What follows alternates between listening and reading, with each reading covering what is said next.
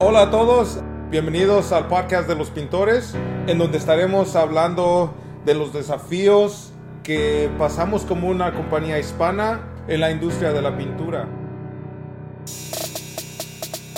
All right. Check one, check two. Alright, ¿ya Okay. listos? Listos. Ahora pues, buenos días a todos. Yo soy Juan, como ustedes saben. Soy José. Ulises, hoy tenemos a Ulises. Invitado especial del día de hoy. Hoy estamos con los pintores, como ustedes saben. Hoy les traemos a Ulises Gutierrez, un buen amigo, y él trabaja para, ¿podemos decir? Yeah, absolutely. Exactamente. ¿Saben ¿Por qué? qué no? Coming to ¿Por qué you no? live from Portland, Oregon.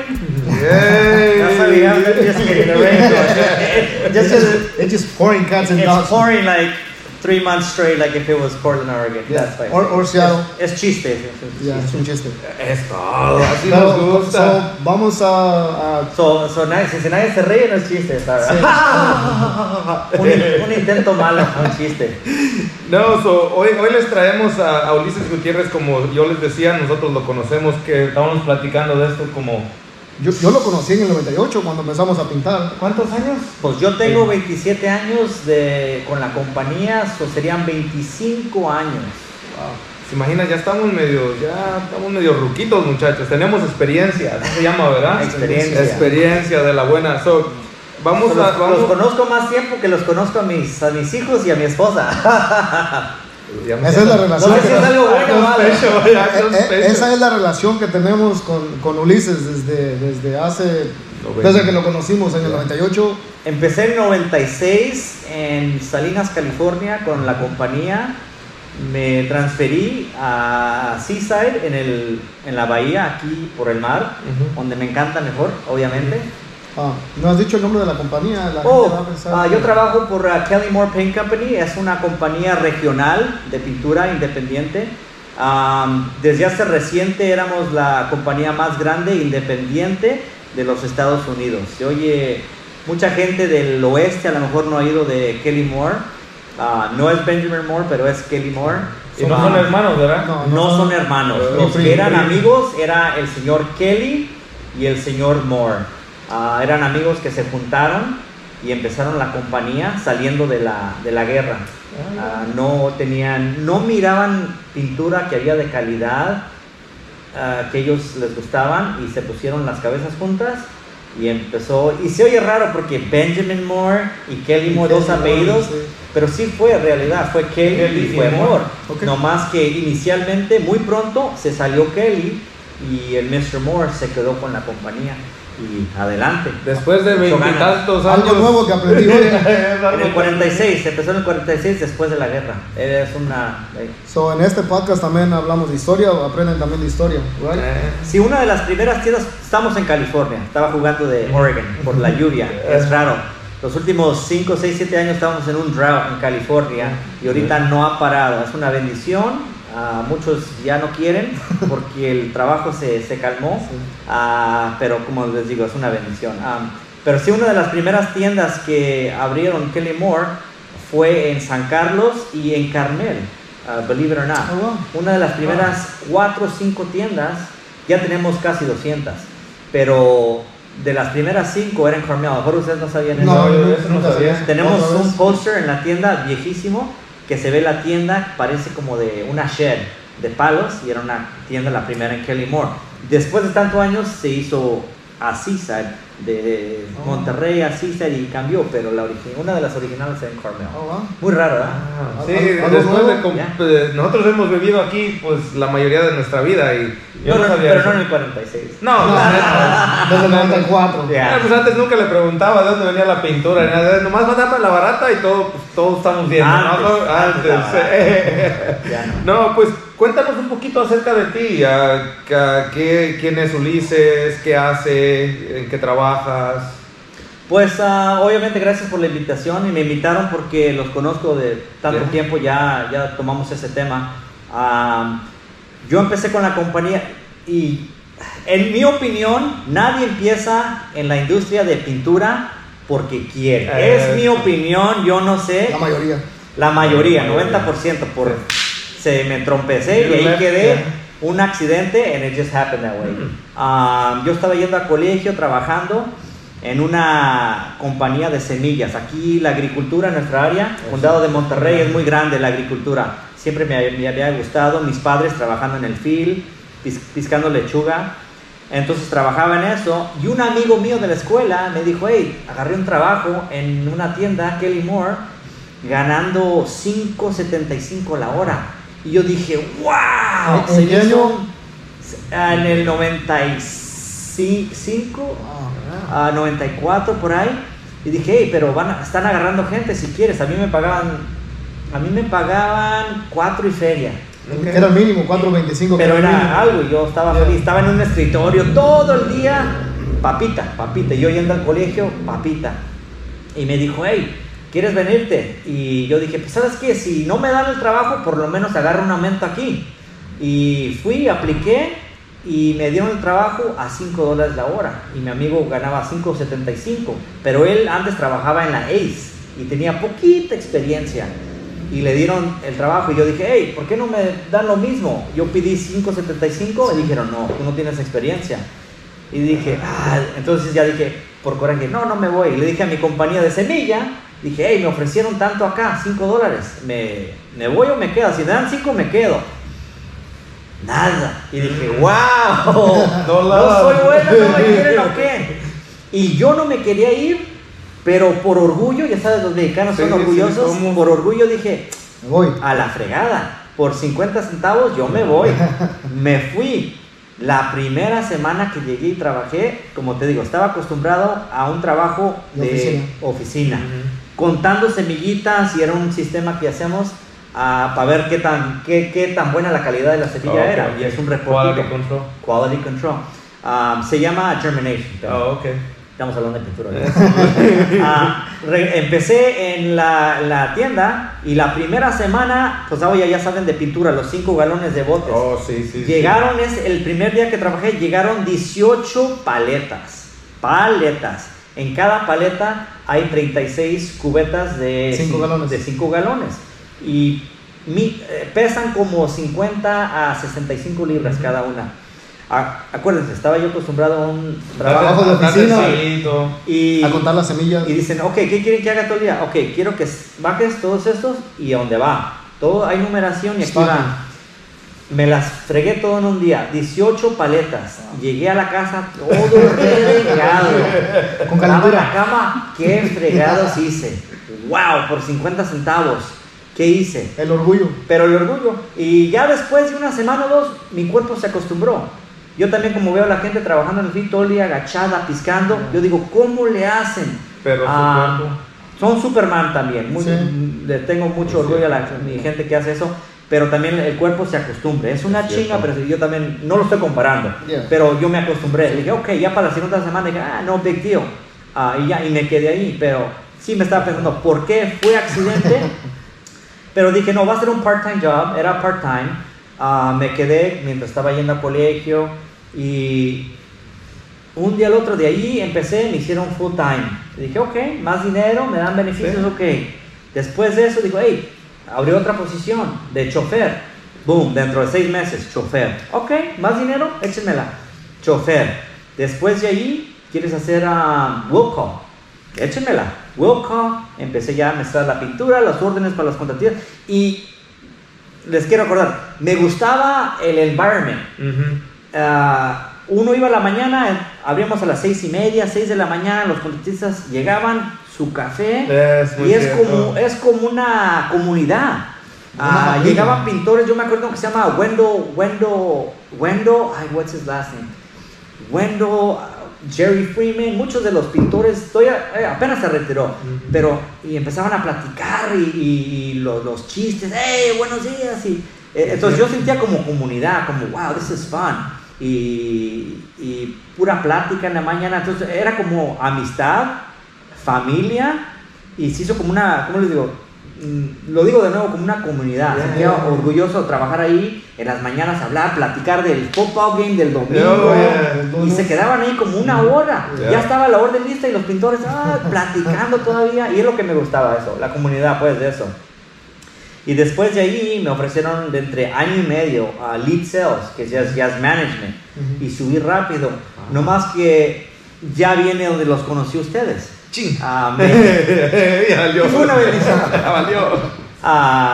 Y es larga la historia, pero... No, es lo que queremos escuchar. Yeah. Y de ahí me tocó un manejador que, en mi opinión, nomás para ser muy profesional, era muy duro con la gente, no mirábamos las cosas igual. Y como te digo, era un manejador nuevo que entró, tenía muchos años con la compañía y en mi opinión, pues yo creo que ya estaba ahí nomás para retirarse. Y sí, esa era la plática. No, ya sabemos que es así, pero es para retirarse.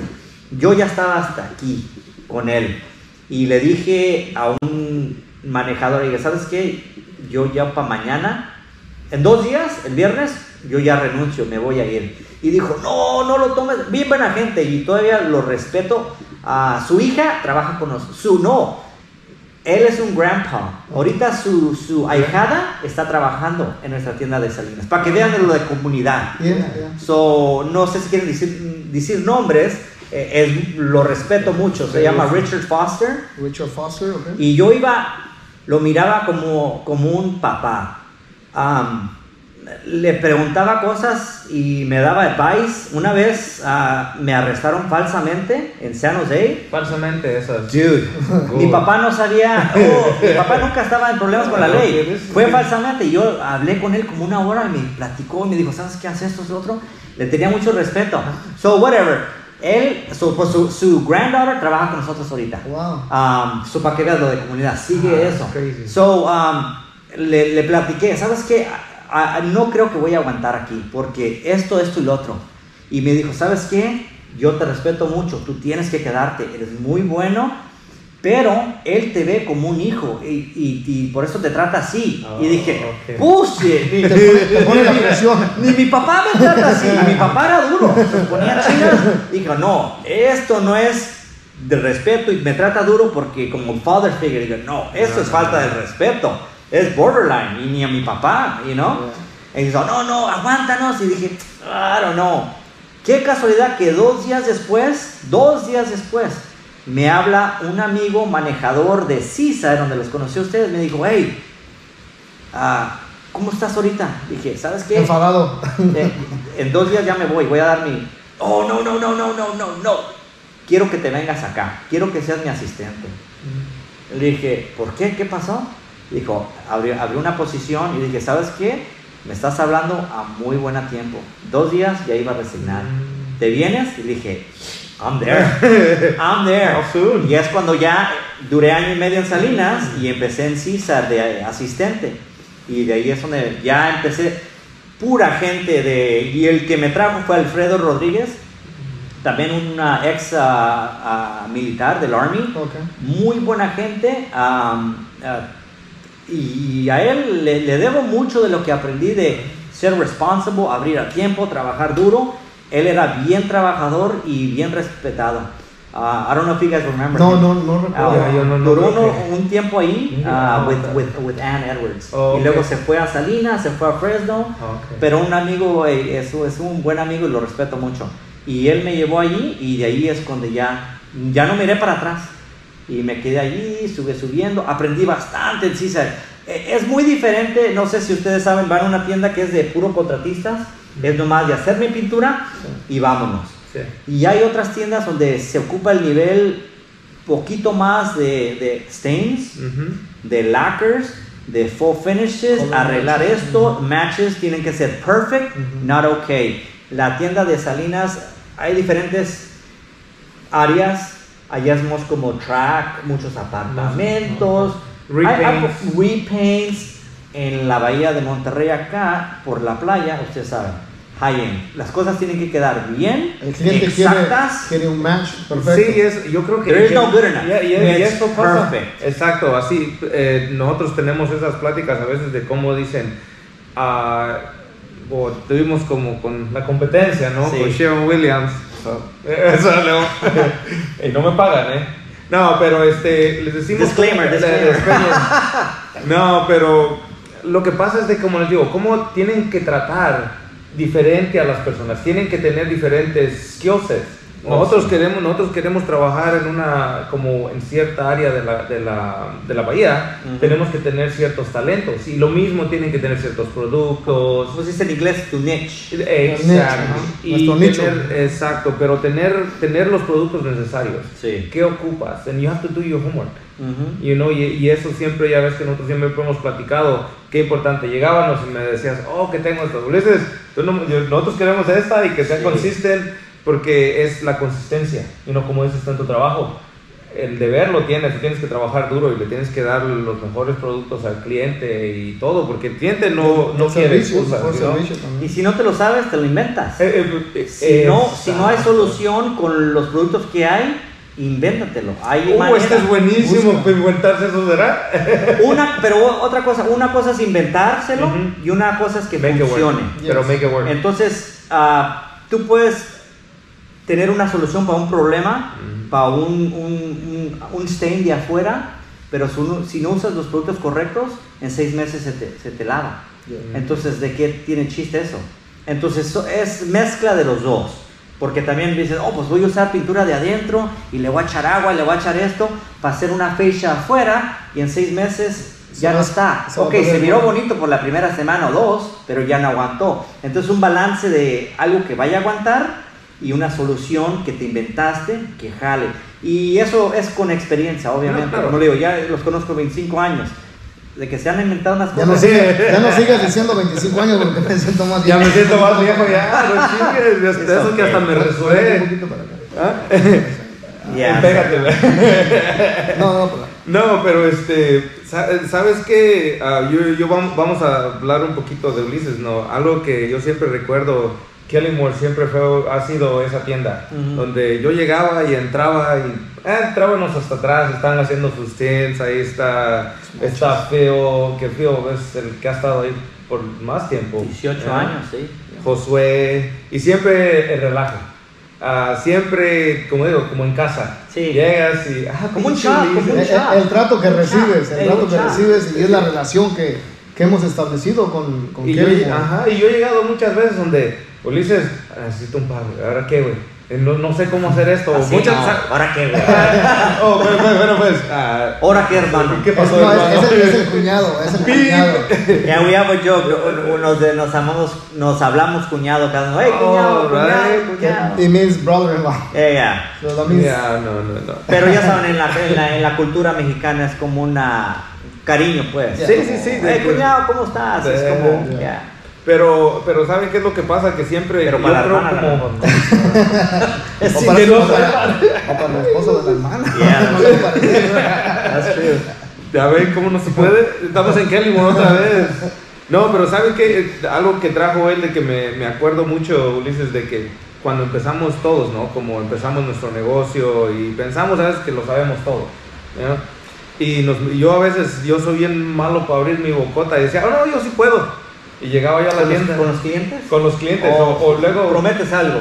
Pues yo siempre quería hacer algo nuevo. Y pues claro que si es nuevo, pues es nuevo para ti, para mucha gente. Claro. Y ya llegaba yo y Ulises, pues ocupo esto. Y te buscaba y decía, ¿sabes qué? Esto podemos hacer. Y él agarraba y se iba allá atrás y nos vamos atrás. Y está sacando un producto, está sacando otro. Como él dice, haciendo algo. Y así es como tuvimos esa relación. Eso me ayudó a mí mucho a poder cumplirle a mis clientes. Y sí, y eso es algo grande, que por eso estas compañías como Kellymore son tan importantes, porque te sientes en casa, tienes las cosas ahí. Y hay muchas compañías de pintura, no nomás Kellymore, hay muchas chicas regionales que trabajan así, tienen ese sentido de comunidad, de shop. Exacto. Como he oído muchas cosas de una de sur de California, Vista, tenemos una compañía que trabajamos muchos como Miller Paint, en el norte de Oregon. Le vendimos parte de nuestras tiendas. Teníamos como 5 tiendas en Oregon y se las vendimos a ellos. Todas tenemos relaciones, intercambiamos materiales, tenemos una comunicación y relación muy buena. Pero hay muchas compañías en todos los Estados Unidos que son regionales, que son muy buenas, y el sentido de customer service a los pintores. No nomás a los pintores grandes que son nacionales. Hay muchos que dicen, yo nomás a los grandes les vendo, porque Pues no, dinero, nosotros no nos si saben, nuestro 75 a 80% de nuestras ventas son para contratistas, cuentas, pintores. Nosotros sabemos eso. Por eso tratamos de, lo que ocupen, tener un material que jale, que trabaje y los oyemos, o que no retoca esto, no retoca, ok, para arreglarse, ocupamos el feedback. Pero, como te digo, por todos los Estados Unidos hay compañías regionales que tratan de tener ese sentido, productos buenos, y no nomás los, como dicen, the big guys, que dicen the Sherwins, que son nationwide, los PPG, ellos nomás, en mi opinión, ven un número. Tenemos tiendas por donde quiera, lo barato. Entonces, muchos pintores, yo sé que por todos los Estados Unidos, ven esas compañías de pintura más chicas de comunidad y sienten y ven el estilo, cómo los tratan, el servicio que es diferente. Yo lo he visto. Si no, yo ya me hubiera ido a una compañía más grande desde hace mucho tiempo. Tengo 27 años y no me he ido. Yo también me sorprendo. Me imagino. Tanto tiempo. Mucha gente brinca. Tengo compañeros que han brincado 5 o 6 veces a compañías inestables. A lo mejor por más pago y todo. Yo estoy a gusto. Les platiqué hace rato también. La comunidad que tenemos, empleados. Yo trabajé en Santa Cruz, que es como a 25, 30 minutos de aquí. Todavía tengo amigos allá que todavía trabajan ahí, que tienen con la compañía 25, 30 años. Yo cuando voy a ver, Carol, ¿cómo estás? Hey, ¿cómo estás? Apenas se retiró uno que ya conocieron, Gutierrez. ¿Ustedes lo conocieron? Big Hunter. 40 años con la compañía. I'm sorry, 40 years. Great. Él me enseñó mucho también cuando yo fui de manejador allá. Yo entré con el pecho así. Me aplacó. Y la mayoría de... No físicamente, pero me aplacó. La mayoría de todos ustedes todavía los conocemos. Tenemos a Teo, tenemos a todos estos guys que están alrededor, porque ellos viven en el área. A lot of guys nos hemos conocido exactamente de años, que ahora que fue el tournament de golf, that was fun, you know. ¿Por qué? Porque es una reunión. Conoces muchos que han... Teo vino de Santa Cruz, de Watsonville, ya es vendedor allá. Se quedan muchos y no se van, y por eso, como digo, gente que se queda, a brotherhood, que dices, a sisterhood, porque la gente que todavía se queda, y no encuentras eso en muchos lugares. Entonces, ojalá sí siga todavía, pero todo está cambiando, donde la gente siempre por gratificación de un poquito más dinero, o no están felices, se van o cambian bastante. Como hablando de la competencia, yo he visto, estando aquí, hemos visto varias manejadores en cualquier tienda, pero por lo menos siempre con nosotros, en mi opinión, por lo menos ha habido una cara familiar que dices, yo conozco, él me lo puede hacer esto, que digas, no puedes decir, ya tienen 7 años o 5, 3, que they're not good, they haven't been good for the last 3, 4 years. En mi opinión, no pueden decir eso de nosotros, y otros sí. Para lo que valga eso, no sé, pero en mi opinión es algo grave. Es algo, te digo, hace la comunidad, hace todo. Yo creo que como compañía nosotros también eso lo miramos, porque es atractivo para nosotros. Nosotros lo mismo queremos aquí en la compañía. Hablamos, y yo creo que es bueno de escuchar eso, porque si algo siempre hablamos o platicamos es de cultura. Company culture. Company culture. ¿Cómo lo tienen ustedes? Como de que yo sé que siempre va a haber otras compañías o va a haber otras oportunidades de más dinero, pero nosotros lo que tratamos de ofrecerles es capacitación, un lugar bueno donde trabajar, un lugar estable, que ¿cómo se satisface sus necesidades. Estar feliz, que se pueden comunicar con ustedes dos, y tienen ustedes la puerta abierta de la oficina, lo que ocupen. Yo creo que eso es importante, y eso es lo bueno que estamos haciendo aquí. Algo que sí te quería preguntar, porque queremos platicar un poquito más como acerca, como que una de las razones que tenemos el podcast es como para hablar como con personas que van empezando, como con personas que tienen preguntas, como, ok, ¿qué puede hacer mi sales rep por mí? ¿Qué cosas necesito hacer en mi negocio? So, tú como sales rep, ¿tú qué le darías como un consejo si alguien va empezando? ¿Qué crees que le darías como consejo? ¿Qué piensas tú que estaría muy bien para esa persona para empezar? Pues todo depende de la situación. He visto muchos que han entrado bien agresivamente a la market y quieren ser el más barato de todos, y se enfocan en eso, agarrar todos los trabajos. Cueste lo que cueste, lo voy a agarrar Entonces voy a hacer ver 10 trabajos quiero por lo menos los 8. Y yo sé el más barato y yo lo hago nomás aunque no gane, para empezar. Y ese es el sistema equivocado, en mi opinión, porque he visto, pues ya tanto año, he visto y yo les guío, les digo, no debe ser así. Si de veras estás parado y no hay nada, a lo mejor sí, pero tú siempre tienes que empezar a trabajar tus libros con ganancia, con los taxes, en caso de que tengas que regresar para satisfacer al cliente, un porcentaje a eso, y no siempre se puede hacer eso. Pero yo creo que como tú dices, si le pudieras dar algo, tal vez a veces crear una estrategia de negocio primero, antes de irte tan fuerte, porque estás mirando de que puedes tener mucho trabajo, pero no vas a tener nada de revenue. O tus ganancias, porque tus profits van a estar muy abajo, o estás trabajando nada más para sobrevivir. Y lo pueden hacer por el primer año, nomás para empezar a sacar su nombre, conocer un general contractor para que conozcan la calidad, y eso está bueno. Relacionarse. Para un trabajo, ¿sabes qué? Te lo voy a dejar barato, no me conoces, no me tienes fe, no has visto mi calidad. Está bien, no voy a ganar mucho aquí, pero nomás quiero que veas. Hay muchos GCs que toman la ventaja de eso, pagar el trabajo barato, y hay otros que son honestos. No, ocupo a alguien y quiero ver genuinely si vas a funcionar long term conmigo para darte trabajos, o si no. Pero como digo, no hacer eso que no sea la estrategia long term. Porque esa es la estrategia para hacerte bancarrota y ya no. Y he visto varios, I'm sorry. Es feo, pero lo he visto.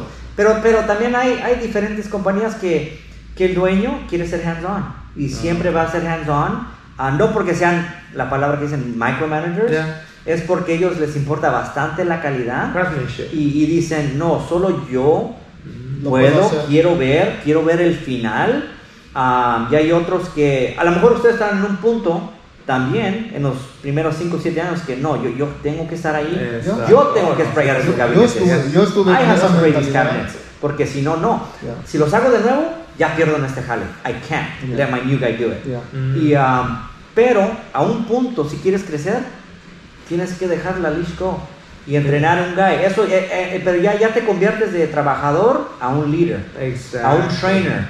Y if you train the right person, que vea los problemas, and it takes a while, and it takes the right person, la persona correcta, de entrenarlos y que tomen ese bastón y que sea tu sprayer de calidad, y tú nomás lo haces quality control.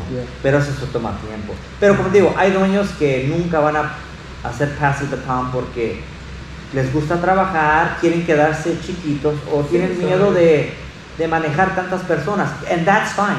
There's nothing wrong with that. Quedarse bien porque a lo mejor ganan bien y no quieren el estrés de cuadrilla tan grande.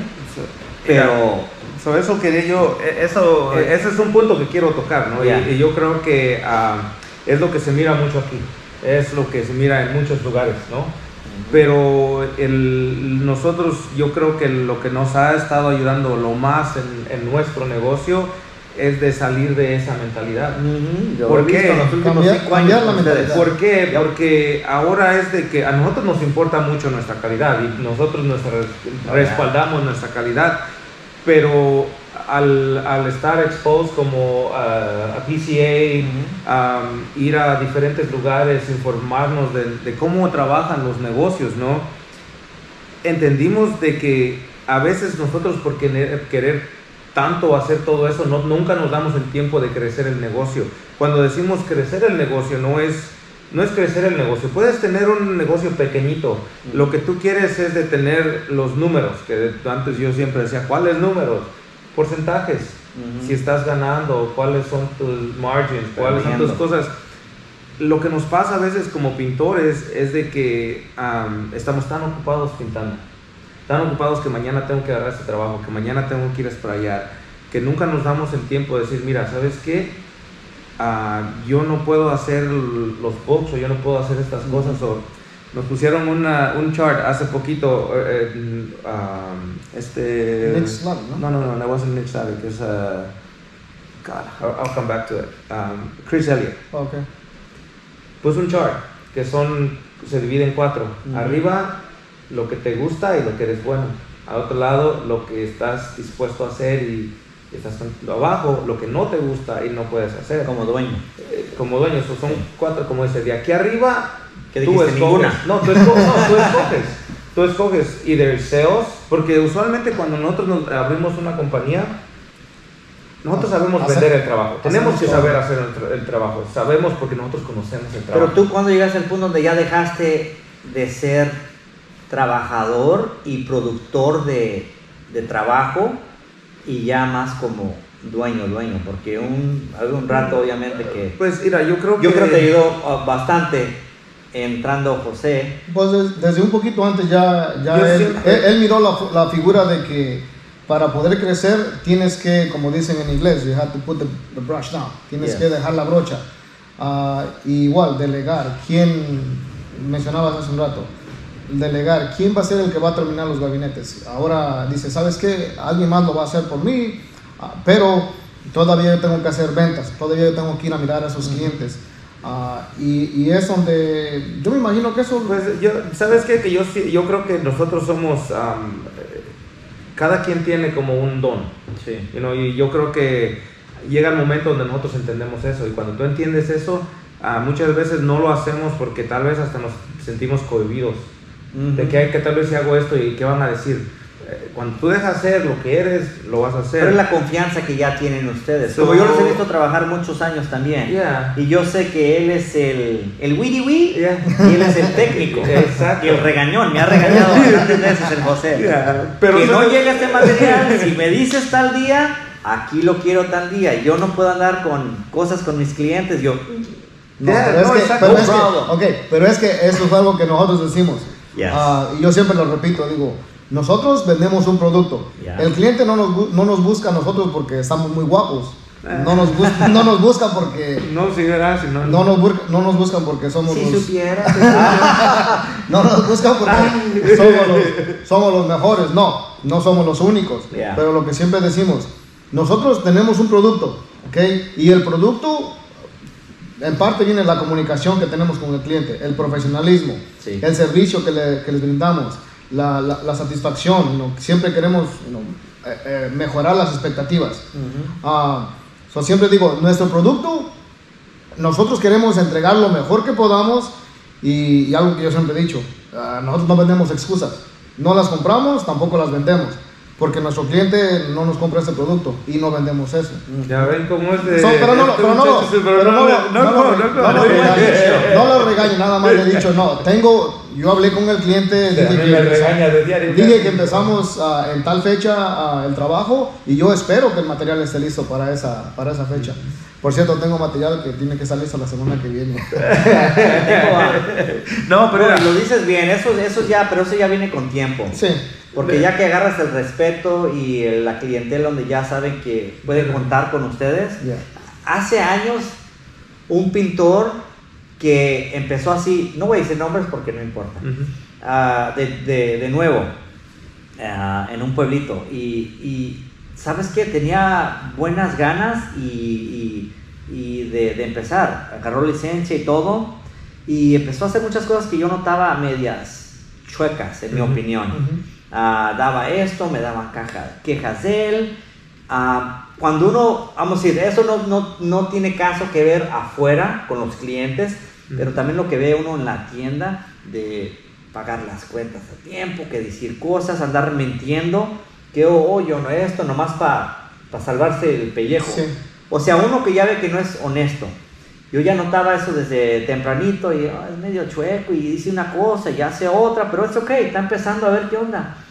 Pasaron muchas cosas donde llegó un punto donde le dije, ¿sabes qué? Estoy con mucho respeto, hasta el punto donde ya prefiero ni hacer negocio contigo. Y te lo digo como hombre, prefiero no por estas cosas. Digo, se agarró como sorprendido y jamás lo he hecho en tantos años, una vez. Y le dije, después de eso paró de pintar un buen rato, no sé por qué, por la economía, no sé, cuando no están preparados, baja la economía y si no estás preparado o tú no estás haciendo las cosas bien, vas a caer. Pues me habló bien raramente, como 2 años después, me dijo, hey, te tengo mucho respeto y te quería preguntar algo, yo no sé qué pasa, trato, pero yo veo estas compañías como, no doy nombre, pero hay una... Stephen G. Ford, que es muy respected en el área. Sí. Veo como esas compañías y Illusions que están haciendo tan bien. ¿Cómo llegaron ellos así? ¿Y por qué? Y les dije, mira, por ser muy sincero, todo lo que has hecho desde que yo te he conocido es todo al contrario que hacen esas compañías. Con mucho respeto, pero es todo al contrario lo que has hecho. Oí que agarró un depósito de una señora anciana, como de 75 años, duró 6 meses, no le hizo nada y otro contratista lo reportó con la ciudad y lo amenazaron para que le regresara a hacer cosas malas de que he oído. Sí, pues eso fue plática. Pues es que es una reputación que tú haces, también eso es lo que haces, es una reputación de tu negocio. Le dije, esas cosas que hacen esos contratistas, compañías que ya están haciendo muy bien esta área, años de respeto, de caer, aunque pierdas dinero, la reputación, tengas que regresar 3 años por algo que causaste o a lo mejor no causaste. Siquiera, exacto. Pasan muchos, dices, ¿sabes qué? Está bien, eres cliente bueno, nomás para que la fe quede allí, no me va a costar mucho, medio día de trabajo, lo haces, eso es cositas chicas, pero es como un snowball. Llega muy lejos. ¿Sabes? Llega muy lejos. Y son compañías que ya tienen 20, 30 años y ustedes obviamente ya van, cumplen 15, 17 años o más. Desde el 2007. ¿Cuántos años son esos? ¿Quién sabe? Me pones ahorita... ¿Qué no ves que soy bien malo para las matemáticas? Me pones a blast aquí nomás. Somos. Ahorita regresamos con Se toma tiempo, no va a ser de un día al otro. ¿Cómo dices? You brew your own coffee. And haces tu propio café, tu copa de café. Mira, lo haces fuerte, lo haces sweet como tú gustes. ¿Sabes? Es lo que te vas a tomar. Sabes que vas a mirar mucho de eso, right? Y como tú dices antes, como por Illusion, yo estuve en esa situación como por 12 años más o menos. Ajá. Sí, tenía yo ¿Dónde te sentías atascado? Donde yo era el que pintaba, donde yo todavía hacía todo el trabajo. Es mucho. Hacer un papeleo. Pero yo siempre tenía una idea. Yo siempre, o al menos, como digo, cada quien tiene sus ideas. Yo decía, yo quiero hacer, yo sé que yo estoy limitado a hacer tanto. De aquí ya no puedo hacer más. No. ¿Qué cosas puedo hacer? Y yo entonces entendí de que no sabes qué, necesitas tener a alguien que se encargue de tu office o que haga las cosas. Y ahí es como decimos, primero él vino, ¿por qué? Porque al yo tener ciertas cualidades, él tiene las otras. Uh-huh. Y lo bueno yo creo que en esto es de que los dos nos respetamos lo suficiente para entender de que si él toma una decisión y no nos funciona, no hay problema. Si yo voy a tomar una y no funcionó, en esto estamos. La cosa siempre apoyarnos, pero algo que él no mencionó es, antes de que yo llegara, él ya tenía a alguien en la oficina trabajando. Era part-time. Pero para el papeleo nomás. Sí, pero aún así, porque antes como él tenía que hacer todo. Paso número 1. Sí, yo cuando empecé, yo tenía que hacer un estimate, yo tenía que hacer el invoice, yo tenía que hacer todo. Y hacer el trabajo, ir a preparar, ir a espallar, hacer todo eso. Uh-huh. A eso estamos, si regresamos a eso. Pero mira, ¿sabes qué? Y es que yo creo que en eso nos queremos enfocar. Sí. Miramos a alguien, y no vamos a decir nombres, a una compañía ahorita que fuimos al Expo. A nosotros nos sorprendió de que estaba allá en Nuevo México y que es de aquí del área. ¿Están trabajando allá? No, fuimos al Expo. Fueron al ver. Ellos fueron y llegaron, ahí los miramos. El señor, su hijo, y ¿sabes qué? Lo más grande, como tú dijiste hace rato, el problema de que tenemos nosotros como pintores es de que no hacemos un negocio, no tomamos esto como un negocio. Lo que nos pasa es de que todo el tiempo estamos trabajando, todo el tiempo, nosotros como la PCA, lo que hemos aprendido a hacer un sistema, crear un negocio, que el negocio trabaje para ti. Uh-huh. ¿Por qué? Porque el problema que pasa de que nosotros, mientras no nos tomamos el tiempo o buscamos los resources, nos quedamos como pintores. Tenemos que empezar a enseñarnos, tenemos que educarnos, tenemos YouTube, tenemos todos los podcasts, de donde te enseñan a cómo crear un negocio, porque pero el problema es ese, que si no creas un negocio, todo el tiempo vas a estar igual. Todo el tiempo vas a estar trabajando. Vemos cuántos no hemos mirado últimamente de que van saliendo. Uh-huh. and they can't sell business porque no, ellos son todo en su Pero cabeza. también pintores que se apoyen en el área. Oh, no, He oído historias también, me han platicado, obviamente, yo oigo todos los chismes. Se meten a mi oficina, que fulano de tal no me quiso firmar. Y como dice también el dicho de los mexicanos, obviamente que como dice el dicho de la... El enemigo de un mexicano. No, de las crabs. Los cangrejos. Cangrejos que se jalan uno del otro. Sí. Y no pienso que es así totalmente, pero de los business owners a veces sí, he visto historias donde dice, hey, estoy creciendo, me firmas para mí para ser pintor. Y el pintor que no tiene la confianza en su propia compañía y su calidad y su trabajo, va a tener miedo a hacer eso. Pero también uno no lo va a firmar nomás por firmar, porque hay leyes. Si tú sabes que alguien tiene la experiencia, tiene la capacidad de tomar ese paso next y ser pintor bueno y tener compañía, entonces uno con gusto lo hace, en mi opinión. Sabes que sí te conozco por tantos años, trabajaste conmigo hace 8, lo que sea, y sí, pero si tú como pintor y compañía dices, ¿sabes qué? Este vato no creo que lo haga, entonces a lo mejor sí, por ser responsable, no lo haces. No lo vas a faltar o faltarle el respeto y si sabes que no creo que estés listo, no voy a firmar por ti, pero nomás por hacerlo por envidia o porque no se superen, eso es lo malo, lo que sí veo cuando when they're more than capable y sí pueden crecer. Pero es mentalidad. Siempre hacemos siempre practicamos esto. Estos pintores de aquí empezaron de una compañía. Y esa compañía todavía está en existencia. No hablamos de esa, pero fue una rama que sacó bastantes pintores. No digo que los entrenó bien, no digo que esto y lo otro, pero de allí salió la chinga. Nos enseñó, o algo que aprendimos en esa compañía fue the what not to do. Lo que no debes de hacer. Sí, porque era bien regañón. Bueno, te salió un poquito. Le salió ahí no digo. Pero de esa compañía, localmente, todavía que están trabajando, compañías con licencia, fácil salieron unas 5 o 4 compañías que todavía están trabajando. ¿Cómo ven ustedes? Nomás lo estoy contando de mi memoria. No, yo creo que más. Yo creo a lo mejor más. De una compañía de esta área, y no puedo hablar de otra compañía que ha pasado eso en esta área, que salieron como 5 o 6. Si ustedes se conocen ustedes, son amigos, trabajaron en la cuadrilla, esta compañía era puro trabajo comercial. Nacionalmente.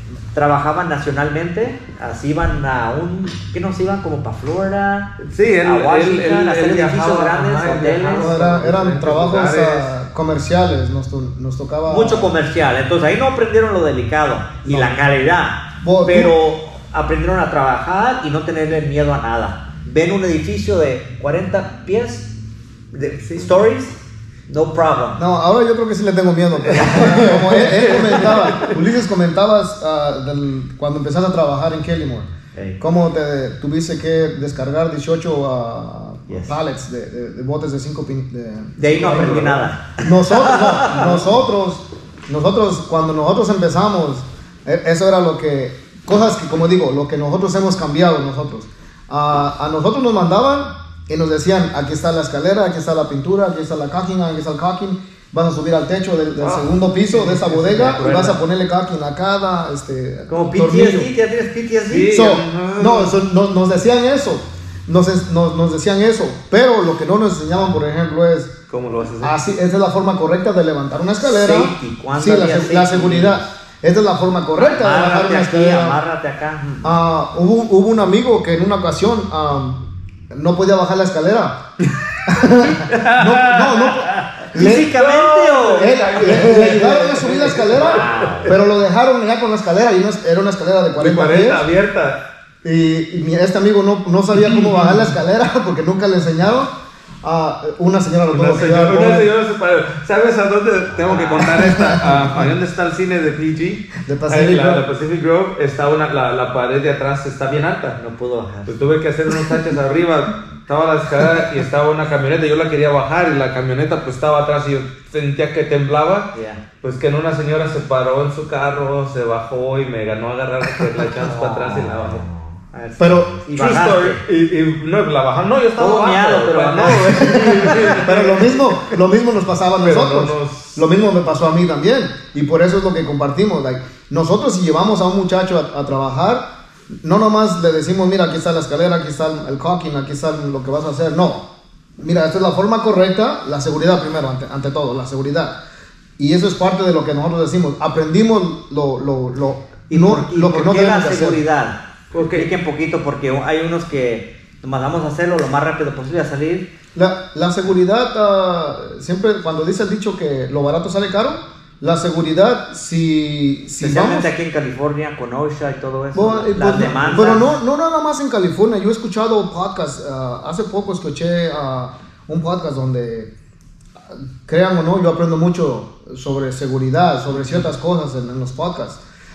Y algo que yo escuché fue de que esta compañía, no recuerdo en qué parte de Estados Unidos era, no era en California, pero uno de sus pintores se cayó de la escalera, se lastimó y tuvo derrame interno. Este pintor falleció y a lo que nosotros le decimos a nuestros muchachos, nosotros tenemos aseguranza, tenemos liability, tenemos workers' comp, tenemos todo. Le digo, pero ¿tú crees que tu familia, tú crees que todo eso va a compensar a tu familia si tú pierdes la vida, si tú pierdes un brazo, una pierna, si te lastimas y ya no puedes caminar por el resto de tu vida? ¿Tú crees que eso va a compensar por todo? No. Para nosotros la seguridad está primero. Ante todo, porque no es un trabajador, es un miembro de la... Sí, nosotros somos familia y nos tenemos que proteger y cuidarnos. Y no nomás dices que fue el estado, apenas pasó hace 3 meses. Sí, aquí cerca, exacto. Y falleció también. Y la escalera no fue tan alta, fue como de 12 pies. Pero es que pasa en muchos lugares. Pero ¿sabes qué? Mira, ahí vamos otra vez a lo mismo. A veces no tomamos nuestro negocio en serio como se tiene que tomar. Hay regulaciones, hay cosas como entrenamiento. Tú sabes que hasta McDonald's tiene su entrenamiento constantemente de cómo hacer algo, ¿no? Oh, sí, claro. Esa es la intención. Repetición. Y si nosotros estamos aprendiendo algo y por qué miras los cambios en nuestro negocio, es porque abrimos los ojos a tener sistemas y a tener una razón por qué el negocio existe. A tener like a vision of the business, ¿no? Otra de las cosas, lo que aprendimos es de mirar nuestro negocio como un negocio, como un franchise. Why? Because you want this business to be able to repeat itself. Que el negocio funcione sin que tú estés aquí. El año pasado... Pues no nomás irnos ahí, que funcione. No, por eso. Estamos platicando que la semana pasada, José, de que, como hablamos, estamos... chismeando. Con chistes de que está lloviendo bastante ahorita. Tenemos 3 meses que no ha parado. Y obviamente sí me hablan, hey, está despacio, ¿no tienes algo? Porque yo trabajo con property management, con apartamentos. A veces le paso a un jale a alguien. Y no siempre me pasa, pero digo, hey, estoy buscando a alguien. Ok, ¿a quién? No siempre le hablo a una persona. A veces yo sé que un pintor es bueno para puros apartamentos. Exacto. Y me habló un property manager, se lo mando a él. Me acaban de hablar un amigo, pues conocen a Poncho, me hablaron de un full finish que tienen. No hay muchas personas que puedo hablar por un full finish, pero hey, este chavo te lo hace y le hablo a él. Pero, como le decía a José, ¿por qué no nos hablas a nosotros? Porque eres ilusion. Porque ustedes también ustedes también hacen. No, porque nosotros hubiéramos mandado a Poncho. Es más, es parte de la familia. Exacto. De la compañía. Quiero decir, hablando que hablan que, no tengo nada, tengo ya 3 semanas y nada, y ¿qué hace uno en esas circunstancias? Muchos no tratan de pensar, de calentar el motor cuando está despacio y decir, ¿sabes qué? Voy a hablarle. Y mi opinión fue, ¿sabes qué? Lo que tienes que hacer a todos los clientes de antes que has hablado, levanta el teléfono. Hey, ¿cómo están las cosas? ¿Tienes un proyecto? ¿Te puedo dar un descuentito? Tengo mis guides ahorita medio despacios. ¿Un texto a veces? Un texto, algo. No sé si es el orgullo que uno tiene o no es mucho trabajo, o me van a decir, muchos tienen miedo de que lo rechacen. ¿Qué le haces? Un rechazo. Yo soy vendedor. ¿Sabes cuántas veces me han rechazado? Perfecto. Es parte del trabajo. Pero José dijo una buena recomendación. Nosotros hablamos y una botella de wine después del trabajo o un año después. una tarjeta, ojalá que todo está bien, pensando en ustedes, ocupan algo, una postcard, llamada, algo, un texto, algo. email. Pero mira, quiero regresar a De eso. las 10 personas te van a caer 3-4 días. ¿Sabes qué? Exacto. Si tengo algo, es chiquito, no le hace. ¿Cuándo podemos ir? Te va a salir alguien así nomás por la pura llamada que te acuerdas de ellos y se van a acordar del trabajo. Yo puedo pensar en 5 o 6 cosas que ocupo que hacer en la casa ahorita. Tengo el deck podrido, tengo que pintar esto, tengo que pintar lo otro. Si alguien me habla, tengo poquito tiempo, de una vez, ¿sabes qué? Si tienes tiempo y no me cobras tan caro, pues let's go. Pero mira, ok, vamos a hacer esto. A eso vamos. Es bien difícil para poder tener advice. No, exacto. No, thank you. Yeah. Yo les voy a dar una toalla más adelante, ¿ok? How often do you check social media? Every day nos checa, nos da likes. Pero, ok, vamos a esto, ¿ok? Si fuera cada like una llamada. No. Mira, ¿sabes qué es lo que tiene? Eso, tenemos que simplificar nuestra vida, ¿ok? Nosotros, si tú te has dado cuenta, que de principio era bien raro para nosotros social media, al menos para mí. Él fue el de que lo empezó a hacer, ¿no? Pero nunca asocias eso. Sí. No asocias pintores con social media tanto, es como un tabú. Pero ahora ya ustedes están haciendo un trabajo muy bueno en eso. Pero te digo, Facebook, todo el mundo está en Facebook y hay grupos. Hay grupos en la comunidad, hay todo eso. A veces el simple hecho de que tú busques maneras, de que tú busques esas venas, porque ¿sabes qué? ¿Ya empezaron ustedes un grupo en Facebook? Nosotros tenemos los pintores y vamos a empezar uno nuevo. ¿Pero en Facebook? En Facebook, ya está en Facebook. Okay, pero vamos a empezar uno nuevo y este va a ser, yo creo que aquí lo vamos a decir, vamos a hacer como problema, si un pintor, les ha pasado esto y alguien de la comunidad conteste, ¿sabes qué? Sí, haz esto, lo otro para arreglar. Mira, hay muchos de esos en Facebook y te los puedo pasar. Y es lo que nosotros estamos haciendo. La razón por qué empezamos este podcast es por eso. ¿Por qué? Porque nosotros el año pasado nos dieron la oportunidad de ir a diferentes estados y conocer diferentes pintores. Muchos nosotros los mirábamos ahí, platicaban y les gustó mucho nuestra historia y tenían muchas ganas de aprender nosotros, pero how can we reach more people? No podemos hablarles, pero con el podcast, sentándonos platicando contigo, con José, con diferentes personas de diferentes estados y platican de tanto sus challenges, de las cosas buenas que hacen, de que ahora eso es lo que estamos. En Facebook, si se meten, hay muchos grupos. Es lo que digo, se me hace que la comunidad ocupa más que se ayuden uno a mismo, porque a mí, cuando me hablan a mí, precio o problemas. Entonces yo para los problemas ya estoy experto. No ocupo más. Pero entonces yo personalmente no me metería un chat yo para tratar de ayudar. Si estoy allí y puedo, lo hago, pero de tanto de que ya me hablan, esto. Mira, pero que pintor a pintor se ayude y se respalde. Esto me ha pasado esto en los gabinetes y esto, ¿qué crees? ¿Qué primer? Me salió las burbujas, esto, es el clima, la humedad, lo que sea, para ayudarse. A mí, yo ya, como te digo, me llegan esos, me ha pasado antes de tanto año, me pasó esto y así lo arreglé. Me ha pasado tanto.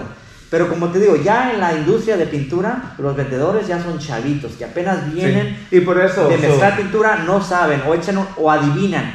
¿Qué pasó aquí? No sé, lo aplicaste mal. Y uno dice, ok, esto es lo que va a decir, dale otra mano y ya. No te vas a satisfacer la respuesta. Y solo si esa línea con bastante experiencia, que les tienes respeto, ok, deja calo eso, o vamos a hablarle al manufacturer a ver qué pasó. Pero como te digo, a veces hay unas áreas donde los pintores no tienen ese outlet donde pueden agarrar las respuestas. Hablan a la tienda y agarran un chavito, una chavita. ¿Cómo ves social media? No saben. What's your take on it? Like for the industry, for the painting industry. What is your take on it? Antes no había social media. Él menciona hace un instante.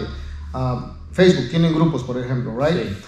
En Instagram hay si alguien tiene una cuenta de negocios para su negocio en Instagram, por ejemplo, y si sigues a ciertas compañías de pintores, vas a mirar los trabajos que ellos hacen y ahí van a compartir, por ejemplo, Ajá. ¿Qué usaste aquí? Exactamente, dicen, ¿sabes qué? Este terminado lo hice usando tal material. Si yo tengo un problema o no sé de cierto material, yo digo, ¿sabes qué? Por social media conocí a Adam Fox, o yo hablo directamente con Adam Fox en Dallas, Texas. Porque viste que él estaba haciendo el mismo proyecto, el mismo material. Y es lo que nosotros decimos, nosotros colaboramos, nos ayudamos. La otra vez, curiosamente, él me llamó y me dijo, tengo una pregunta, dijo, sobre un entrenamiento que él nos dio sobre un material. Sí. Dijo, ¿cuál es el mixing ratio? Y ya le dije, ok, déjame voy en mis notas, y ya le mandé el mixing ratio. Y me dice, thank you. So, colaboramos. Tenemos un terminado. El cliente dice, quiero ese terminado. ¿Sabes qué? Richard Ingram en Pensacola, Florida. Hablo con Richard Ingram en Pensacola. A eso nos referimos. Tengo a alguien conocido en Seattle, me dicen, oye, ¿cómo se trabaja este material? Yo miro que ustedes usan este material. Mira, es lo que tienes que hacer. Y pero tú ves que la comunidad hispana en social media está igual de responsive. No, está empezando. Está empezando a hacerlo más. No está, pero deben hacerlo un poquito más. Es que mira, que no tengan vergüenza a responder. Preguntar. Pero es que no es vergüenza. Yo le preguntamos a todos, ¿no? A los muchachos aquí el otro día que necesitamos enseñarles mandarles un email, ¿no? Dice, pero no tengo email. No tengo un email, pero tienes social media. Digo, pero tienes Facebook, ¿no? Dice, sí. Necesitas tener, ¿no? Claro que sí. ¿Cómo que no? No, pero es que... ¿Qué clase de preguntas eso? No, pero lo que pasa de que, como muchos nos preguntan, ¿y venden trabajo por su social media? Le digo, no, nosotros no usamos el social media para vender nuestro trabajo. Nosotros lo que usamos... Pero sí tenemos clientes que nos siguen. Ayuda. Mira, ¿sabes qué ha pasado? De que por eso... No solo los clientes, los pintores, compañías nos han... they reach out to us. ¿Por qué? Porque ya ahora ya tenemos un poquito más otro grupo, podemos comunicarnos con alguien, lo mismo ellos, y va siendo un network un poquito más grande.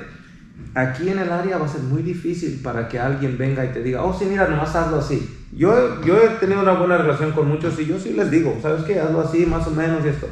Pero la mayoría de personas te cohiben de ayudarse. Se ocupa porque, como te digo, esa área es muy high-end. Sí. Y es raro que se cobre por un pie cuadrado. Yeah. Muy raro. Nunca, casi. Pero a mí me preguntan, agarran una warehouse grande, tengo esta warehouse, me están pidiendo que viene un pintor de out of state.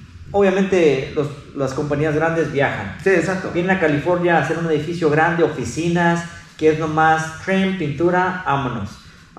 Y me pregunta, oye, ¿cuánto debería cobrar aquí en pie cuadrado? Digo, ¿sabes qué? Yo nunca doy recomendación que hagan eso, pero a lo mejor hay pintores en Texas, en otro lugar, que sí saben, ¿sabes qué? Si es comercial, son oficinas, yo cobro tanto pie cuadrado, nunca pierdes, o a lo mejor hay trim, hay tanto, y te dan más. La guía te la dan mejor que yo puedo, que tú puedes, sí. Algo así, porque y eso, yo no sé, yo soy honesto, digo, ¿sabes qué? No sé, y no te quiero meter en un hoyo, sí. Darte un número que oí de fulano de tal y dices, perdí aquí $20,000 por pie cuadrado. Entonces, I rather say, ¿sabes qué? Sí. Pregunta a alguien que hace eso de otro estado, como sea, acá el material es más caro, mano de obra, ajustas tus números por eso y ¡zas! Pero es algo que localmente no podremos compartir esa respuesta, entonces ocupa esa comunidad. Pero si digo algo, otra vez, a PCA, cuando vamos a PCA muchos nos preguntan, ¿y qué les enseñan allá? ¿Les enseñan a pintar mejor? Y eso es lo que le digo a los que me han preguntado. No es que te enseñen a pintar mejor, es que te educan sobre tu negocio. Tú dijiste hace un instante, la calidad ya la tienes que tener. Es cómo correr el negocio. Alguien te va a decir, ¿cuánto debo de cobrar por un trabajo, un edificio, si es comercial? ¿Qué crees? Cuando nosotros vamos a la expo, conocemos a gente de todas partes. Gente que hace trabajos comerciales, industriales, residenciales, de todo. De todo. Lo primero que podemos hacer nosotros, nos conectamos con esas personas. Y esa persona, ¿sabes qué? Es especialista, ellos nada más se dedican a puro comercial. Oye, y sin ninguna, ¿cómo se dice? Ellos te van a contestar con la verdad. Les preguntas, ¿cómo es que ustedes hacen un estimate? ¿Cómo cobran? Y te van a decir, pues, cobro por pie cuadrado. ¿Y cómo cobrarías por pie cuadrado? Y ahí nadie te va a decir, no es que no te puedo compartir esta información. Porque aquí juntos estamos y hablamos lo mismo con muchas personas en el mismo lado. Casi no se puede. ¿Por qué? Porque you're direct, competition. Pero con personas que viven en Texas, en otra ciudad, donde sea. Tienes una, sí, cuando nosotros tenemos esas pláticas ahí, tienes una plática abierta. Y sabes qué, si podemos decir algo, yo creo que... o una técnica diferente que técnica diferente, pero más que todo es el entender y cambiar un poco la mentalidad de que tenemos que crear un negocio.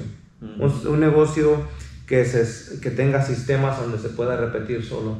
Yo sé que como pintores no lo podemos hacer, pero nos podemos seguir educando, y eso es lo que hemos estado haciendo nosotros, es educándonos, invertir en nosotros, invertir en un negocio, invertir en algo que si nosotros seguimos invirtiendo va a seguir con el tiempo. Nosotros pues vamos a poder tener la libertad de hacernos un lado y mirar el negocio, pero entender que hay otras cosas que podemos hacer, que el negocio tenga sus sistemas para que pueda reproducirse. Algo que nosotros empezamos a hacer después de la primer PCA, y seguimos hablando de PCA, ¿por qué? Porque digo, esa asociación no es tanto la asociación, sino las personas que conocimos ahí, que nos ayudaron a crecer. De ahí empezamos a escuchar libros. El momento donde tú empiezas a salirte un poco de la pintura y de que tu negocio, y empiezas a expandir tu cabeza y tu conocimiento, y ¿por qué un negocio? ¿Por qué es que, como dicen, nos dijeron, franchise style o systems, ¿no? ¿Por qué? Porque lo que quieres es que ese negocio solito corra, y que tú puedas tener, que el día de mañana puedas decir, ¿sabes qué? Yo ya crecí este negocio, ahora o lo vendes, o como dice Michael Gerber, o tú mismo lo compras. Pero no jala para todos, y depende en lo que quieras. Si uno quiere crecer grande, pero también tiene que crecer, o te quedas atrás. Algo que... ¿Precios? Disculpa que te interrumpa. Algo que nosotros decimos y a lo que nos referimos es, muchas personas o muchos contratistas, si empiezan, al menos yo me considero como cuando yo empecé, yo era tenía esa mentalidad de que si yo no lo hago, nadie lo va a hacer mejor que yo, ¿okay? Pero ¿qué pasa el día que si yo no estoy, y así tenga trabajando a una persona ayudándome, a 2, a 5, a 10, si yo no estoy ahí y todo tiene que correr porque yo, ya no va a haber nada? Y eso es lo que siempre nos han enseñado y hemos aprendido, de que no importa del tamaño de la compañía que tengas, no importa si haces 100,000, medio millón, 1,000,000, lo que ganes, no importa, es qué tanto puedes repetir el trabajo, igual, sin que tú seas el esclavo de tu negocio. Sí, pero hay unos que no gustan crecer, y te digo, de ver tantos clientes que hemos tenido, varias áreas, una mayoría de muchos de los pintores también que han trabajado sus 25, 30, 35 años yendo a la tienda constantemente en el invierno, en el verano, nunca paran. No, exacto. Y son chiquitos, como el dueño, 2, 3 trabajadores, y ya, él a veces se pone sus whites, a veces no, pero es cuestión de si quieren crecer o no. Se pueden mantener así y crecer poquito, subir los precios, pero la mayoría sí los veo muy feliz y como están, pero depende de la mentalidad que tengan. Sí. Quieren quedarse así, pero funcionando el trabajo, el negocio bien, con sus GCs, con los que tengan, o clientes que les dan trabajo por tantos años. Hay varios que puedo hablar que dicen, ¿sabes qué? Él funcionó así, 30, 45 años que los vio ya viejitos, desde jovencitos los miraba yendo ahí, y no digo que tú no creciste. ¿Lo estás diciendo por él de viejito? No, pero digo, yo en mis ojos los veo todavía successful. Los veo successful, porque ¿sabes cuántas compañías he visto que empiezan con sus logos grandes en las trocas, las levantan con pero estás hablando de que estás gastando más de lo que todavía estás... Los chavitos que entran con troca nueva, con signs y todo, y en 4 años... No, pero mira... Entonces veo a alguien que está chiquito, él todavía pinta y dura 30, 35 años, yo digo, él fue successful en su forma manera y a lo mejor no quiso crecer, pero si de veras quieres tu libertad y crecer, entonces sí, tienes que hacer todos los pasos y pedir ayuda con la comunidad, cómo hacer esto, cómo aprender a agarrar un bookkeeper y todo eso, pero son niveles de success que quiere uno. Pero entonces, sí, es que, pero a eso vamos, a lo que vamos es eso. Es hablando como a las personas que vienen entrando, a las nuevas generaciones, porque al principio tú dijiste algo muy importante de que nosotros no escogimos ser pintores, ¿ok? Caímos aquí por accidente, ¿no? Empezamos ahí. Si caímos nomás, hicimos lo mejor que pudimos, pero si nosotros aprendimos algo en PCA fue de que queremos como subir de categoría la industria, ¿por qué? Elevar la industria. ¿Por qué? Porque hasta ahorita, según los pintores, no, pues los pintores, ¿qué? Pero si se dan cuenta, nosotros hemos mirado compañías que hacen 10, 20, 30 millones, ¿ok? Nunca en su vida han pintado, pero saben de negocios, ¿ok? Pero no es eso. ¿Sabes qué es lo que hemos aprendido? De que un buen sistema, tú puedes, vas a ir a invertir días de trabajo, vas a ir a invertir dinero en tus logos, en todo eso, que si inviertes en un coach, que te enseñe cómo, que te enseñe a hacer un business plan para empezar. Como dice, knowledge is everything. Yes. A eso es nosotros a lo que queremos llegar a este punto con esto, ¿no? Yo sé que hay muchos que ya están en ese, pero ahorita nos ha tocado un momento, y tú lo sabes, donde ya no, como dicen, ya no hay pintores.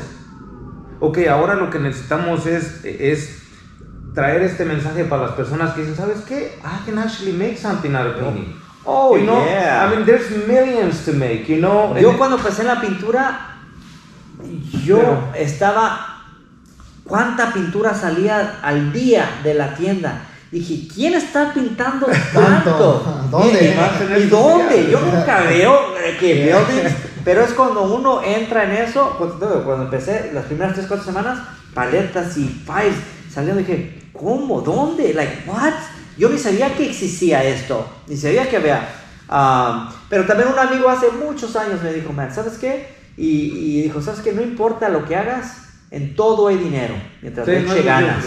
En todo hay. ¿Se oye weird? Resources. En todo. Yo he conocido gente que era garbage man, empezaron su propia compañía, ahora tienen sus trocas grandes como waste management y tienen su propia compañía. Empezaron en la basura, en todo hay dinero mientras le eches ganas. Pero yo creo que nuestra intención es, y el mensaje que nosotros queremos mandar es eso, de que si vas a empezar tu negocio, si vas a empezar a pintar, nosotros estamos en la pintura, pero en cualquier negocio infórmate. Sí. Edúcate un poquito. ¿Qué vas a hacer? Mucho, pero toma el tiempo de no solo ir a ser pintor. Regresamos a lo mismo otra vez, Ulises, te pregunto algo. ¿Tú crees que sería un poco diferente en nuestra área si tuviéramos más compañías que tuvieran un sistema que corre más repetitivamente? Porque nosotros vivimos en una área donde todavía es very old school, Es very, very old school. And it's perfect because it works for that. Pero nosotros miramos de que si no importa la compañía el tamaño, puedes tener tú y otras 2 personas, ¿ok? Pero que tú sepas exactamente si vas a cobrar esto, cuánto es lo que tengo que pagar, cuántos son mis gastos, cuánto es mi profit, cuánto es todo eso. Tener todo eso, de ese dinero agarrarse un poquito para tu retirement, de ese poquito agarrarse para tus investments. Pero ok, yo sé que muchos decimos, mira, no sé. Pero estamos hablando de long term, de una compañía long term. Entonces, ¿cuántos de tus clientes, nada más vamos a hacer porcentaje, cuántos de tus clientes ahorita son repeat? ¿90%? Un 80% tal vez. Ok, entonces si ese 80% no estuvieran aquí. Ok, entonces lo que yo les explico a los pintores, digo que cuando hagan un trabajo hacia algo, traten de que sea repeat y que se vaya a tus libros. Es un cliente que va a tus libros, pero ¿qué haces tú diferente a los demás cuando trabajas este trabajo? Si tú lo ves como que voy a instalar algo y ya me voy y ya estuvo y nunca más te quiero volver a ver, nunca te quiero ver, al contrario, es lo que vas a agarrar. Como digo, you brew your own coffee. Entonces tú vas, haces el trabajo, cómo quedó bien, aquí está mi tarjeta, se ocupan más, I'll follow up in 6 months, si todo se ve bien, lo que sea, le mandas una tarjeta, follow up, tener esa relación, Sí, si quiere, exacto. no siempre, aquí está ser muy amable, hay muchos que nomás son así, al negocio, y ya estuvo, no quiero. Si la gente es amable, si es un cliente que de veras, oh my God, todo reclama y ni me quiere pagar los extras, entonces está bien, sigue, el que sigue, pero si es un cliente bueno, la relación está bien, te pagan lo que es justo, entonces haz tu parte como dueño de negocio a empezar esa relación, ponerlo en tus libros, en la historia, y como platicamos la otra vez, repeat business, porque si repeat business no vas a llegar a lo que quieres llegar en 15, 10 años. Yo creo que eso siempre cambia. Your book is always going to change, pero it's a slow turn, a grind. Yes. Pero si no tienes ese 80%, you're done. Pero ¿sabes qué? Ok, es exactamente lo que queremos. Lo que nosotros queremos hacer en este lado y lo que miramos que funciona es de tener un sistema para to keep track. Y hay muchos, a eso vamos, a social media, a toda la nueva technology, ¿no? ¿Por qué? Porque hay sistemas que se encargan de eso constantemente. No tienes que ser tú. ¿Por qué? Porque con un email, con un recordatorio, ahorita como nosotros... Pero eso ya es más avanzado, pero una compañía del tamaño de ustedes que ya pueden dejar y tienen alguien que se encargue de eso. Una compañía más chica inicialmente viene del dueño. Pero ese es el chiste. El momento es de que si tú te vas a tomar 10... me vas a tomar 10 llamadas, ¿no? ¿Cuánto te va a tomar? Tienes que estar hablando y esto. Que se agarra si tienes algo que ya automáticamente manda un email, que ya manda un recordatorio. Ahora con social media puedes mandar un cupón en línea y todo eso. Y hay muchas compañías que lo hacen por bien barato, pero necesitamos informarnos poquito, porque si te vas a tomar unas 2 horas en hacer estas llamadas y pagas $10 y lo haces automáticamente, pues ya te estás ahorrando dinero. Y compras un cafecito de 5 o 6 horas en vez de... Pero es que, mira, yo creo que a eso quiero yo llegar, a ese punto por qué hacemos ciertas cositas. Para hacernos la vida un poco más fácil, para tener el tiempo. Simplificar todo. Nosotros y yo, ¿por qué puedo estar aquí en la oficina? Es porque hemos trabajado por muchos años para hacer eso. ¿Por qué? Porque más antes aunque quisiera, yo entiendo eso, que no lo haces. Pero cuando te informas, cuando sabes que hay otras maneras, que hay, te digo, en línea, más que todo en línea, hay tantos recursos. Sí. Muchos recursos. Pero igual todo esto es paso a paso. O sea, como siempre decimos, no vas a querer hacer y cambiar todo de una sola vez. Y tú lo mencionas. Correr un maratón en una semana de entrenamiento, no. Y algo que habíamos comentado antes, de que los clientes antiguos, los repeat customers, a veces yo siempre he dicho, no exactamente espero de que ese cliente me llame otra vez para que yo le pinte otro cuarto o la cocina, yo qué sé. A lo mejor el cliente está bien, pero ¿qué crees? En el momento que yo le recordé, le mandé un mensaje, le mandé una tarjeta, una llamada por teléfono para ver cómo están, si ocupan algo, puede que no lo ocupen, pero ¿qué crees? Se va a acordar. Pero dice, ¿sabes qué? Mi vecino anda buscando, ¿sabes qué? Ni pensé en eso. Mi hermana me habló la semana pasada y le he respondido. ¿Cuántas veces no me habló mi hermano? Y luego algo. Siempre me hablan. Otra cosa que... Ocupo a alguien, ya, a rato te mando a alguien. Y cuando me hablan shit. Exacto. Otra cosa que decimos, el área siempre decimos a todo el mundo. El área es chica y siempre decimos, aquí todo el mundo se conoce. Digo, tú haces una buena reputación, esa reputación te va a mover. ¿Qué es lo que va a pasar? Siempre he dicho, ¿qué es lo que digo? Cuando un cliente dice, I think I like it. I'm like, no.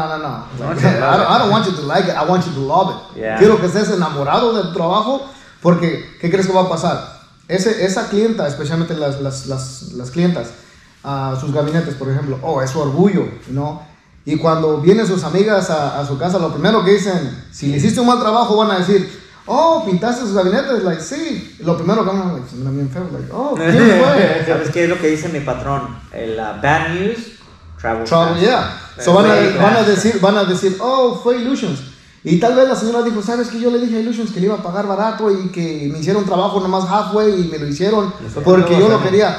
Yo siempre le decimos a los clientes, no, I don't want to put my name on something like that. And this is what's going to happen. your friend, someone is going to come and they're going to see this. Y es lo que te digo, es la actitud del dueño de la compañía. Si dice, ¿sabes qué? Ya está muy exigente esta clienta, let's pack up and let's go. ¿Cuánto te va a costar eso? Dejarles un sabor malo en la boca. Dices, ¿sabes qué? ¿Qué es lo que te sería feliz? ¿Qué nos falta? Ok, vamos, chao. Vamos a hacerlo. Perfect, I love it. Obviamente hay unos casos que no importa qué hagas maromas, flips y todo, no va a quedar bien. Pero es raro. Casi todos los clientes son razonables. Most of them. Y tenemos todos historias donde estamos... Gente que nomás no está todo ahí el coco. Ya ven qué pasa cuando se agarran aquí los amigos a platicar, se les olvidó el patio. ¿Sabes lo que me acuerda de una clienta en Pebble Beach bien exigente, que de casualidad empezamos a hablar nosotros. Estaba un pintor ahí y me dijo, oh no, ella es tan this and that, nunca voy a trabajar con ella, bla bla bla. Y luego me hablaste y dije, hey, quiero que vengas a ver acá unos gabinetes. Me acuerdo. Dude, you know she is. Tiene carros ya sé que hasta le presta los carros a Juan. Ya sabes. Se volvió amiga. Lambo. Es amiga. Fui y dije, I've been to this job. Estaba aquí hace unas veces.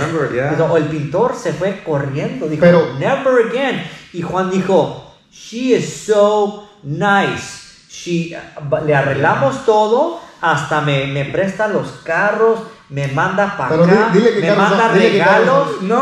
Para que vean el mismo cliente como tiene la vista a una compañía a otra. Es la responsabilidad que les das, la respuesta, la comunicación.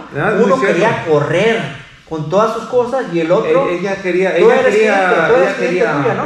Sí, ahora se volvió amiga. Ahora es una amiga de la familia, personal. A mí no se me hizo nada de... Pero y lo después que me de, ¿qué? Son 10 años. Más de 10 años, como unos 12 años tal vez. Yo la conocí, se me hizo muy buena gente. Eso es algo que... Nomás a veces el problema es de que uno no se toma tiempo. Y sí te dije, cuidado, me platicaron que esta clienta, bla, bla, bla. Algo que decimos en ese caso, y es un ejemplo perfecto, en ese caso para este contratista ella era un problema. Para ella tenía un problema, ¿ok? Porque el problema su pintor, su contratista en ese momento no tenía una solución. ¿Qué crees? Cuando Ulises llegó, Ulises fue la solución. Y eso es lo mismo que decimos nosotros. Nosotros somos una solución. Tú tienes un problema, nosotros tenemos la solución. Sí, el otro quería correr y era una pesadilla, y para otros era la oportunidad de remediar la situación. Y como les digo, ¿quieren repeat business o no lo quieren? Si ven, no, es muy exigente, pues entonces ¿para qué estás en negocio? Si la gente va a ser exigente, tú también vas a ser exigente con tu gente, con tu trabajo, y hacerlo lo mejor que puedas, y va a ser repeat business. Y a eso vamos a los sistemas, a repetir lo mismo. Por eso es clienta, ¿verdad? Todavía es clienta. Me has contado que te ha mandado para... me ha mandado viajes y lugares, y no, es muy buena. Que te ha pagado adelantado por trabajos y... No, pero por eso les digo, es criar esto, y es muy bueno, es muy bueno tener esa reputación, porque eso es lo que te va a llevar, especialmente en un lugar pequeño como nosotros.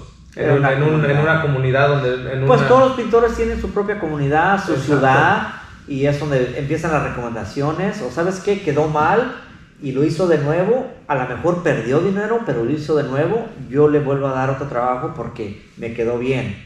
Y no corrió, no quedé yo... ¿Cómo dice? Bad taste in your mouth. Y es lo que no quieres... Y va a pasar, en cualquier historia de cualquier compañía va a pasar eso, donde dices, yo no puedo trabajar con ellos conmigo, pero debe ser muy raro, pasan con todos, pero muy raro. Yo creo que a todos nos ha pasado algo, yo sé que tienes que hacer lo mejor que puedes, yo creo, y crear tu reputación. ¿Cuál va a ser esa? Tú lo decides. Lo que te iba pues según que íbamos a platicar más de otras cosas, pero mira, yo no nos pero sabes que ya voy a empezar a cobrar overtime. Que cubrimos todo sin preguntar las preguntas. Sí, Ulises fue, yo creo que ha sido uno de los que Yo no sé si leyó bien las preguntas o qué, pero... Ni le tuvimos que preguntar. Ya sabía lo que teníamos que hacer. Son cosas que salen en conversaciones normales. Exacto. De la industria de pintores nuevos. Y yo sí lo tomo como responsabilidad de vendedor. Cuando me preguntan, hey, ¿y qué hago aquí? ¿Qué debo hacer acá? ¿Y aquí cómo le hago? Y yo siempre les digo, hey, mi advice, eso es lo que yo pienso. Yo he visto otros que lo han hecho así y no les ha quedado bien. Hazlo así, hazlo así. Pero como digo, es opinión. Ya lo que hacen ellos con mi opinión o mis 2 centavitos, como dice uno, eso depende en ellos. Pero los que sí preguntan las preguntas y quieren aprender, yo lo tomo como orgullo. Like, ok, pregúntenme. No como enfado. Como, te sigo preguntando. ¿cómo es de enfadoso? No. Entonces no debes estar de vendedor de pintura. Si dices, ¿cómo enfada este?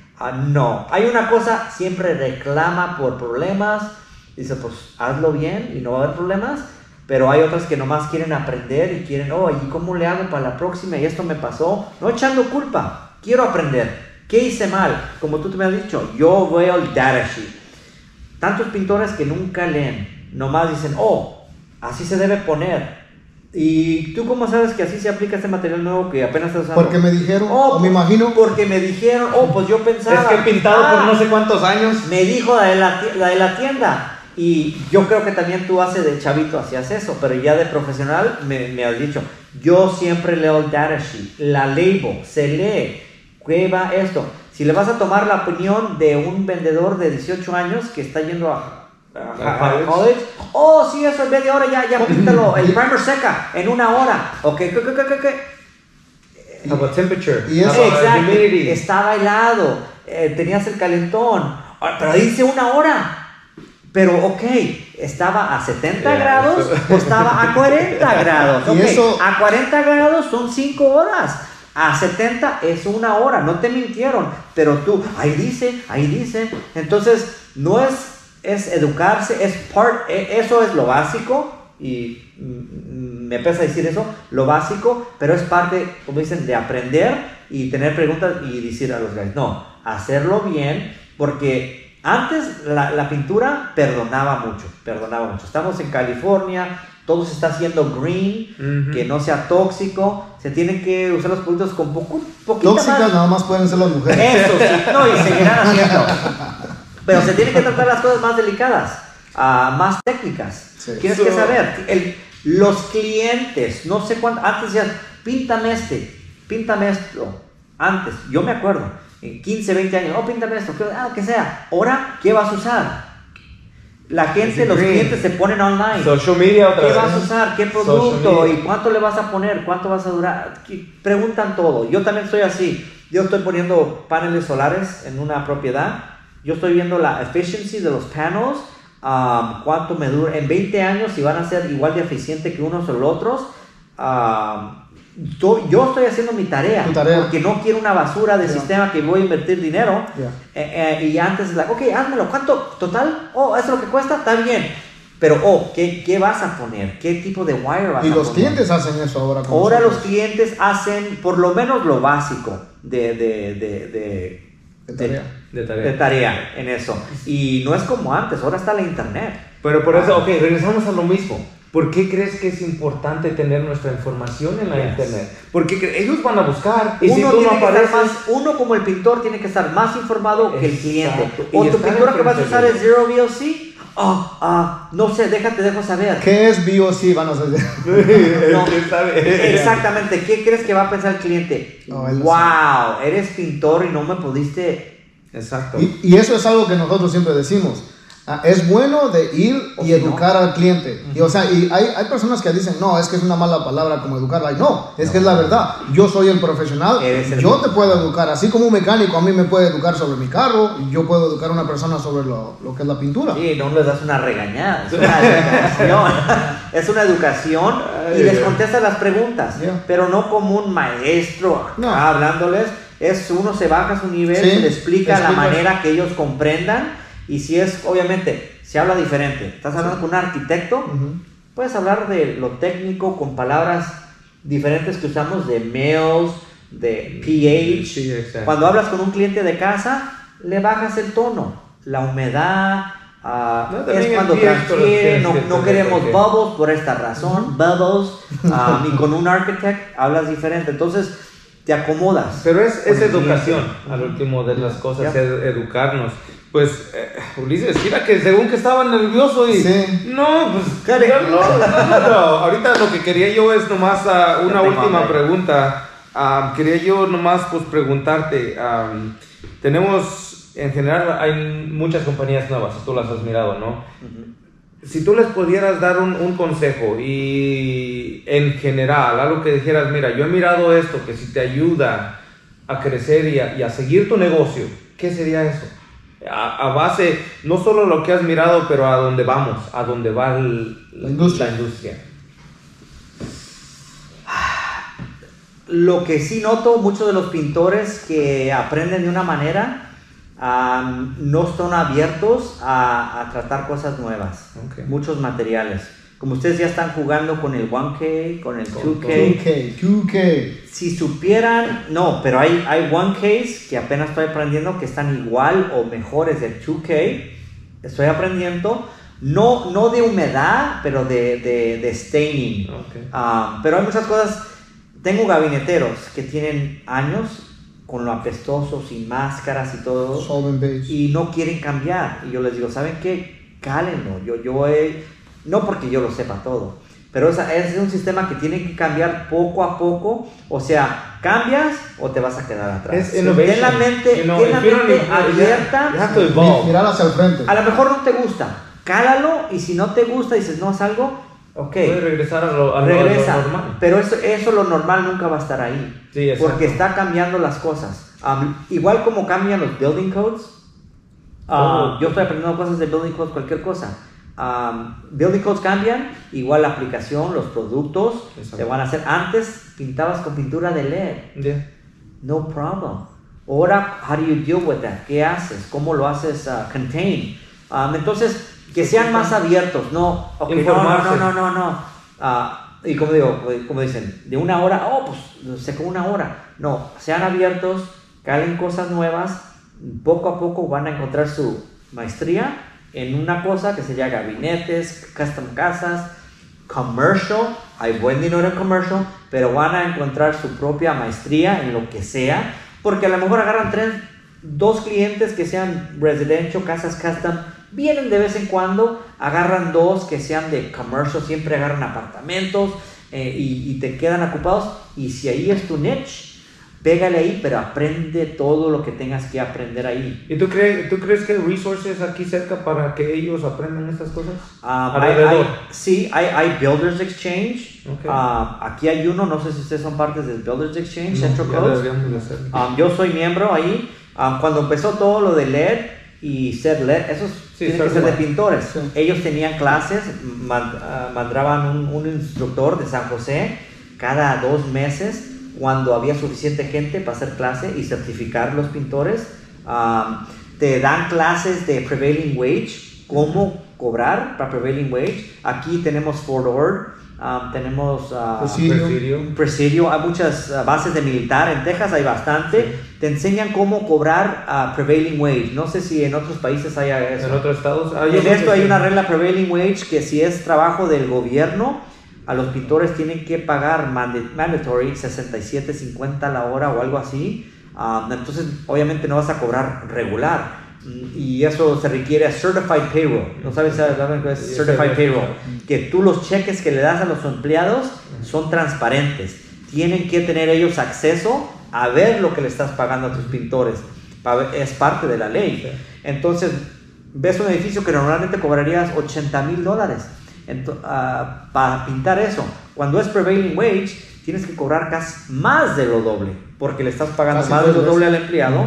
Tienes que enseñar más papeleo, para los taxes, todo. Entonces, el Builders Exchange tienen clases. Y no es nomás para una industria. Prevailing wage es para electricians, para carpenters, para painters, no importa. Eres dueño de compañía, tienes que aprender prevailing wage. Porque si te sale un jale de esos y dices, why not? I can do it. Quiero aprender. Knowledge is everything, como dices. That's perfect. Knowledge is power, dijo Spider-Man. Pero eso es lo que queremos. Estás despacio, te metes al Builders Exchange y hay planos. de trabajos que vienen y ellos dicen, hey, hey, muchachos, escuchen.